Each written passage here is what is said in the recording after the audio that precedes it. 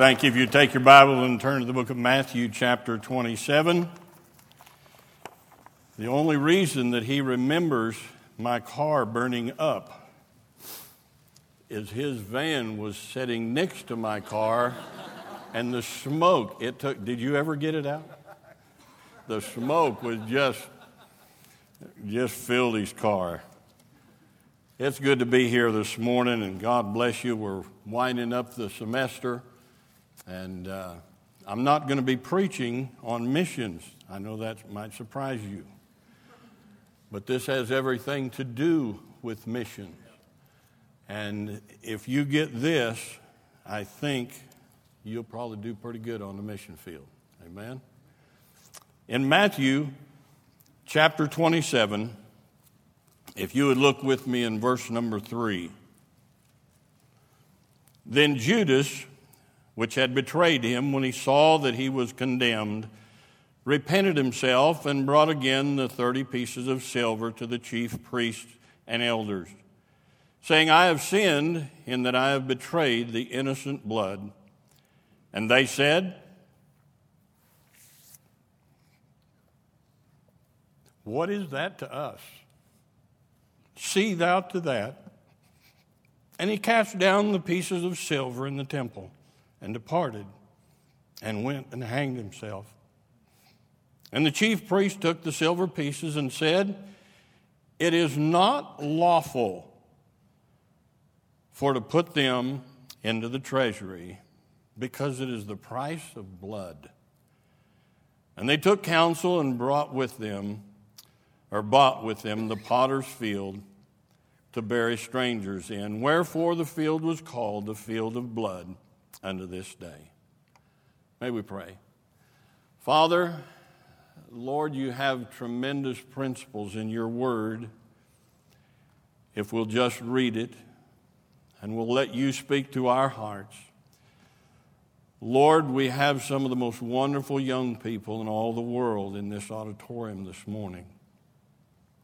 And I pray, God, that you might use your Holy Spirit to convict our hearts, beginning with me and all of the faculty, all the students. Lord, there's so many things that we wish we could do over, that we could do again. But Lord, you can't take it back. And I pray, Father, that you would help us to see the brevity of life and the seriousness of what we're facing in this college and in this life. Lord, bless us now. Bless your word. In Jesus' name, amen. Amen. Dr. R said, try to get to know him. My wife's been trying that for 47 years, and she still hadn't been able to figure that out. But, in golf, Dr. Sis is a great golf player. They've got what they call a mulligan. How many of you know what a mulligan is? Yeah, some of you golf players. The rest of you, that means I have made a bad shot. It might have went in the bushes. It might went out there. I can't find it. It might be in the trees somewhere. It is a bad shot, and I want to do that one over again.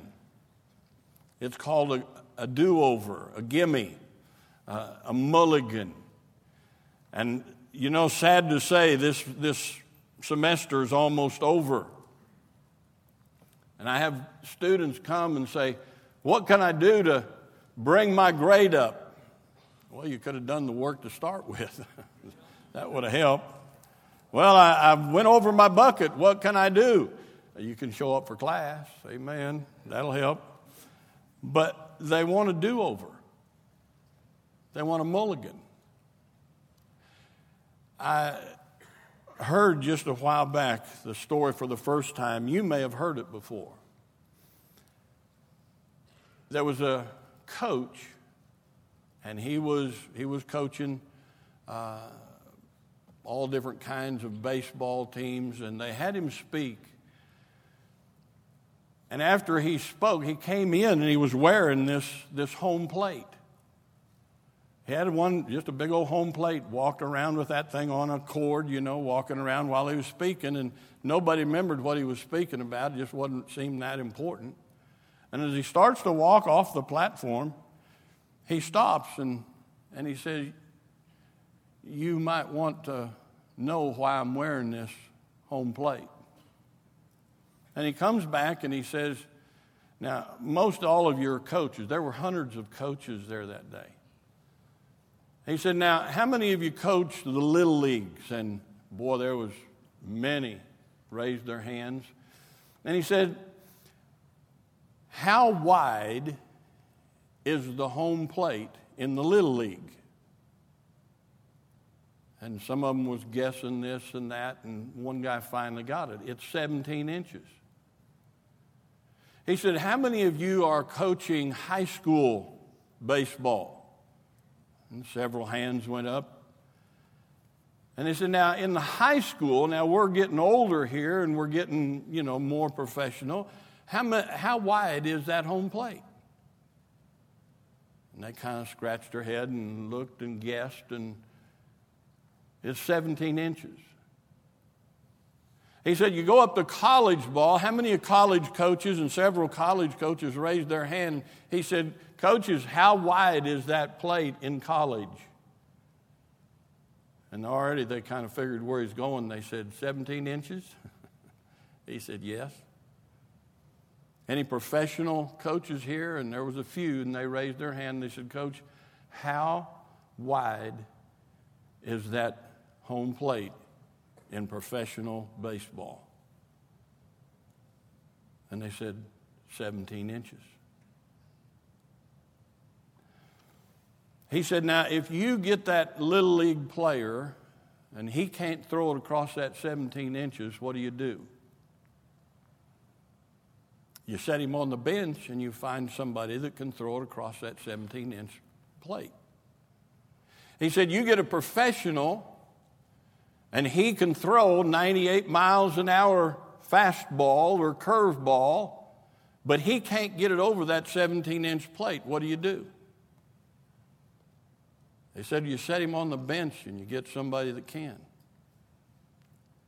And what a lot of you young folks are trying to do is get us to make the plate 20 inches or 21 inches. You want to turn your papers in late. You don't want to come to class and you're tired. And so you want us to make the plate 18 inches or 21 inches.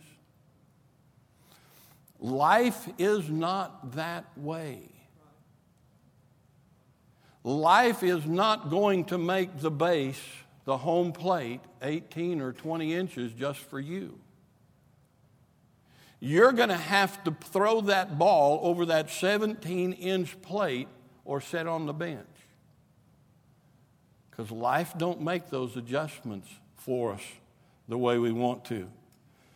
There's too many wasted lives. There's too many young boys and young girls that lose their purity, their testimony. The semester's almost gone, people. And some of you are wanting a do-over. Not this semester. It's too late. The plate's still 17 inches. You can't go back and do it again. In this passage of Scripture, you find a man that we're all familiar with. His name is Judas. And as I begin to think, what was Judas thinking in his mind? I think that he thought, well, if I betray Jesus, man, I can put this money in my pocket and everything's going to be all right. And when I go up here and I kiss him on the cheek and I just kind of go my way, he's going to do what he's done before. When they tried to take him, he just walked through the crowd. And nobody could take him. When they said, you got to pay your taxes. Well, he sent Peter down there to the water, and he threw his line in, pulled out a fish, and here's a coin right there in the fish's mouth. I mean, he's probably going to do something marvelous like that, and I'll get the jingle in my pocket, but he's going to go ahead and do some miraculous thing. And everything's going to be all right. But they went too far. He didn't walk through the crowd. They arrested him. And they took him back and they began to beat him and interrogate him and mock him. Now, you know what embezzlement is. That's when somebody will take some money that's not theirs and use it for something that wasn't intended. One of our pastors, or not a pastor, he was one of our deacons in our church over there in Uganda. He was the treasurer of the church. Now, he was doing pretty good, and he seemed to be growing pretty good, but there was a point in his life that he said, you know, I just need a little extra money. And so, if I just take a little bit here, I'll pay it back. I'll get it back next month, but I just need a little extra for my family here. But next month came, and he didn't have enough to pay back. And he said, well, you know, I know that I'm pretty sharp on money and stuff, so I'll be able, next month, I'll just take a little more. And before long, he had over 3 million shillings. It's about $1,000 that he had embezzled from the church. And confronted, he said, I can't take it back. I don't have it. There are times when you think that things are going to work out, but you can't get a mulligan in life. There's no do-overs. You can't take it back. It's going to go too far. You go home for Christmas and somebody's going to have a party and they're going to start drinking because some of your friends aren't saved. Some of your family members aren't saved. And you're going to say, well, I'm not going to drink. Now, if they want to drink, that's up to them, and they go ahead and drink. But you're around that party, and they say, okay, let's go home, and you get in the car with them, and you didn't touch a drop, but on the way home, that drunk driver hits somebody, and maybe your boyfriend or your girlfriend is killed. You can't take it back. You get in the heat of passion while you're home, and boy, I mean, the Christmas season and everything is so wonderful, and boy, I mean, we're just having so much fun, and we're giving and getting gifts and presents, and boy, this is great, and I don't have to go to school this month, amen. And boy, everything is wonderful, and you're with your girl or you're with your boy, and all of a sudden you're caught up in all the passions.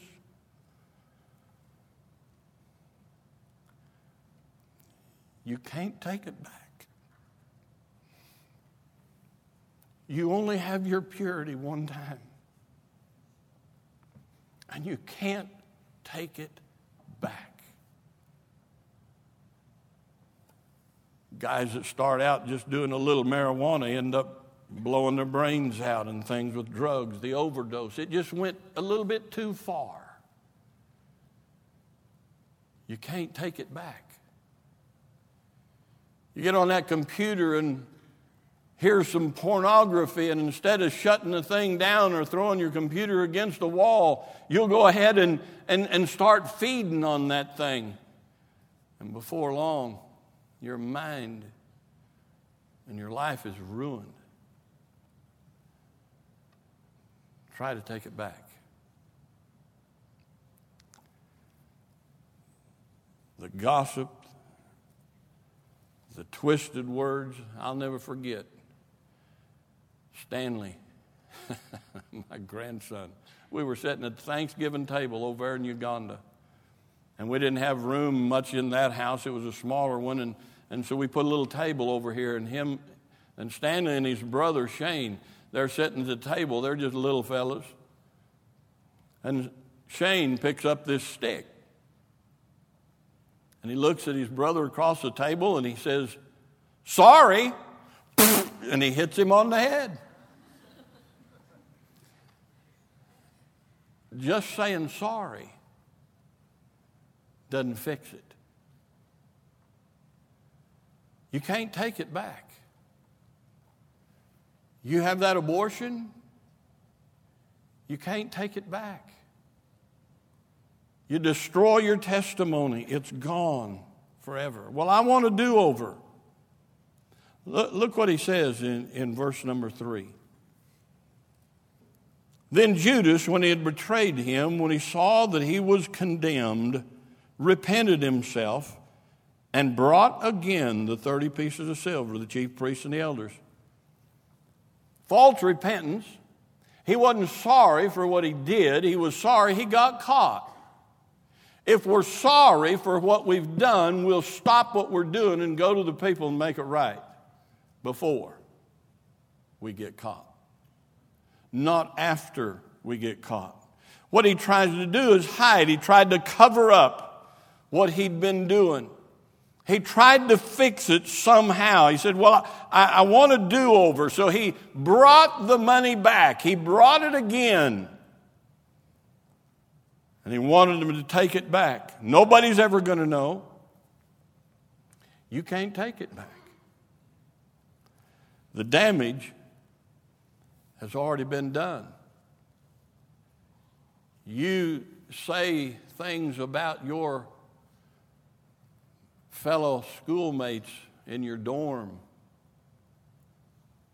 hateful things, wicked things. And you come up to them later and say, "Oh, I'm sorry." That doesn't change all these other people that have heard what you've said, and they don't know you're sorry. It's like the fellow that went to the guy and said, "Look, I've been saying some bad things about you. I'm awful sorry that I've said them. And so, I want you to forgive me for that." And he says, "Okay, I'll forgive you."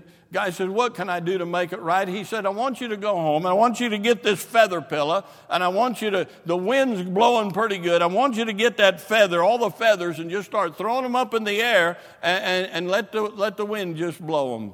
And the guy said, "Well, that's pretty easy. I think I can handle that." So he goes home, he rips up that pillow, throws the feathers up there, and the wind's carrying them. Boy, it's a beautiful scene. Looks like it's snowing, man. So he goes back to the guy. He said, "I did what you told me to do." He said, "There's one more thing." He said, "Now go pick up all them feathers." He said, "That's impossible. The wind scattered them everywhere." He said, "Yeah, the things that you were saying about me, I can forgive you, but those same things are being talked about in the market down there right now while we're speaking here. You can't take it back." Remember when you was little kids? Somebody said something bad and, "Boy, you're the ugliest thing in the world." And old Tyrone, he says, "You're not telling me I'm the ugliest thing in the world." And he comes and takes you down and gets your arm behind the back and he's pulling that, say it, take it back, take it back. Well, with him, I can say, "Yeah, you're not as ugly as you look." You can take that back. But most things in life you can't take back. How many times in mission conferences have I been to that young people or older people come up to me and they say, "When I was young, God called me to missions. And I just went ahead and tried to make money and tried to get involved in things. And I never did get to the mission field." You can't take it back. But the sad thing, sorry doesn't undo the damage. He says in verse number 5, "And he cast down the pieces of silver in the temple and departed and went and hanged himself." If you won't take it, then I'm just going to leave it here. I'm just going to throw it down on the ground. I'm going to leave it here, and because I've done my little part, now it's your problem. That's what some of you are doing to teachers. You didn't do your work. And you'll go ahead and slip that paper that's not supposed to be received under their door. Or you'll come back and you'll say, every excuse in the book. Make the plate 20 inches. You want them to do a mulligan, a do-over. And you'll leave that there and thinking, oh, I've done my part. And now you're putting the guilt trip on them because they're saying, well, I feel sorry for them and whatnot. Done the same thing Judas did. Just leave it there, and now it's your problem. No, it's still your problem. You can't take it back. In verse number 4, he says, saying, I have sinned in that I have betrayed the innocent blood. And they said, what is that to us? I don't think there's sadder words in the Scriptures. The people you thought were your friends, the people you thought that you were doing business with, the people you thought that cared, when push come to shove, I don't care a thing about you, Judas. I don't care about your money. I don't care nothing. What is that to us? You see to it yourself. They had different values. Their values were totally different. What is that to us? They just wanted Jesus dead. All he wanted was money. Now let me ask you something. When you go home for Christmas, what your friends want? The people you run with back there. What do they want? What is their values? If their values are not your values, you're going to come to conflict. You're going to have a problem. That's what happened with Judas. They could have cared less about his peace. They could have cared less about his happiness or his success. What is that to us? They used him to do what they wanted to get done. And now, you can't take it back. It's too late. What are you really after? To you, what is success? To you, what is of value? Have you really considered your testimony? What is important to you when you go home? Is it really bringing your friends, your family, your neighbors to Jesus Christ? Or is it having fun like the rest? What are you really after? When Judas got the money, it wasn't worth it after all. He had it in his pocket. He had the 30 pieces of silver. That's what he wanted. And when he put it in his pocket and went his way and did his thing, and then he realized, man, I messed up. You can't take it back. He tried. He brought it to them. It wasn't worth it anymore. He didn't care about the silver anymore. The things that you're wanting, what is really important to you, when you get it, what will you do with it? Is it going to be worth it? Or will you try to say, give me a mulligan. I'd like a do-over. Would you let me take it back? When you think about the things you're going to do when you go on holiday,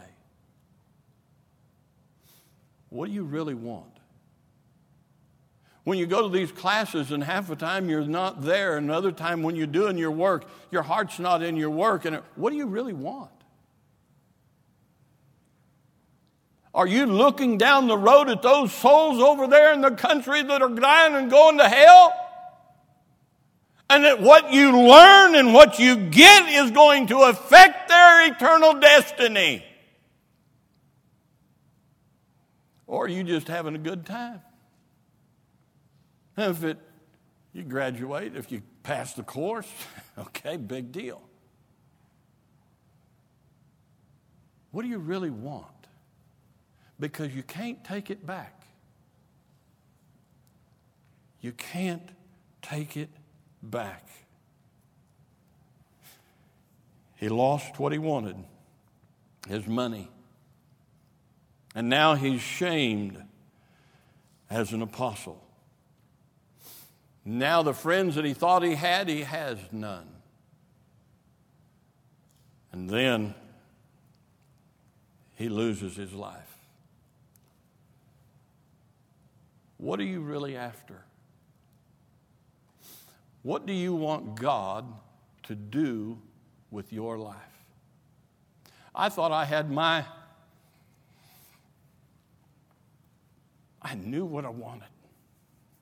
Man, I wanted to fly airplanes. I wanted to fly all over the world and be in the crew. And man, one night we'd stay all night in Athens.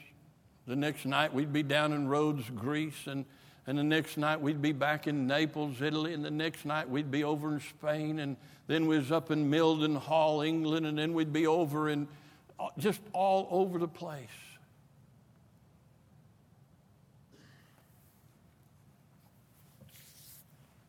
But when I met Jesus, none of that was worth anything. Now that I have Jesus,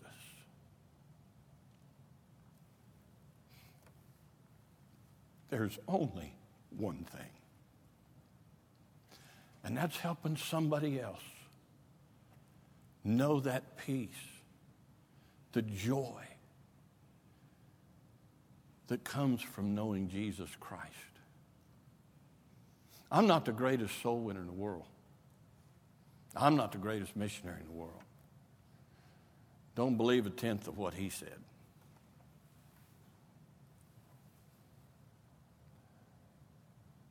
But I can do something. And so can you. If you will let God give you purpose. I mean a purpose. Forget what your friends think. You get in your studies and you realize that everything that you're getting in that class is going to have an effect on whether somebody goes to heaven or hell. And you'll put a little effort, a lot more effort into your papers. Because what you're learning is going to be valuable when you get there. When you go to memorize the verse, you're going to memorize that verse because that's the verse that is going to take this person from on his way to hell to Jesus Christ. And when you get that, you don't have to take that back. When you get that purpose in your heart, you don't have to take it back. But these other purposes, why do you think there's so many divorces? Because they had the wrong purpose. And now they want to take it back. Well, I wish I'd have served God on the mission field. He called me, but, I thought if I got this job, boy, I'm telling you, I could really... You can't take it back when you make these foolish choices. They didn't care for Judas or his money. They knew it was wrong. They themselves knew that what they were doing was wrong, and what they had Judas doing was wrong. They said, it is blood money. It is against the law for us to take this money and put it back. Well, wait a minute. Who instigated this thing? Who paid Judas? They did. Just because somebody says they're saved, don't follow. They may be using you. And once they've used you, you can't take it back. Samson made a bet, and he lost favor with the wedding party, and he lost his wife, and he couldn't take it back. Peter denied Jesus 3 times and went out and wept bitterly. Couldn't take it back. Saul, a foolish vow to kill anybody that eats. And he's going to have to kill his son. You can't take it back. Jephthah said, boy, that first person comes out. Well, who in the world did he think was going to come out of his house? A cow don't live in the house. A lamb don't live in the house. People live in the house. Think through what you're saying and what you're doing, because you can't take it back. Many will say unto me, Lord, Lord. Too late. Can't take it back. I think of all the hundreds of things in my life that literally scare me to death. I wish I could go back and take them back again. I wish I could do it over again. But you can't take it back. And you have to live with a conscience that will be with you until the day you die. You cannot take it back. There's no do-overs. You got what you wanted. You had your fun. But you can't take it back. I pray to God that you will make some decisions this morning, that when you go home, you will think about your purpose and why you're going there and what you're wanting to accomplish while you're there. In these next 2 weeks, even though the semester is basically all but done, that you will forget the sleep. You will forget the friends. You will get in your books and you will study for that person that's down the road that is depending on you to go to heaven or hell. Because, my friend, you cannot take it back. Would you bow your heads and close your eyes? We have only one life. I pray that you'll give it to God. I pray that you'll let Him make something of your life. And the only way you can do that is do what's right now. Make those decisions now. Don't follow the crowd, follow Jesus Christ. Whether it's salvation, whether it's service, whether it's the school, whether it's going home. But you will make these decisions because you can't take it back.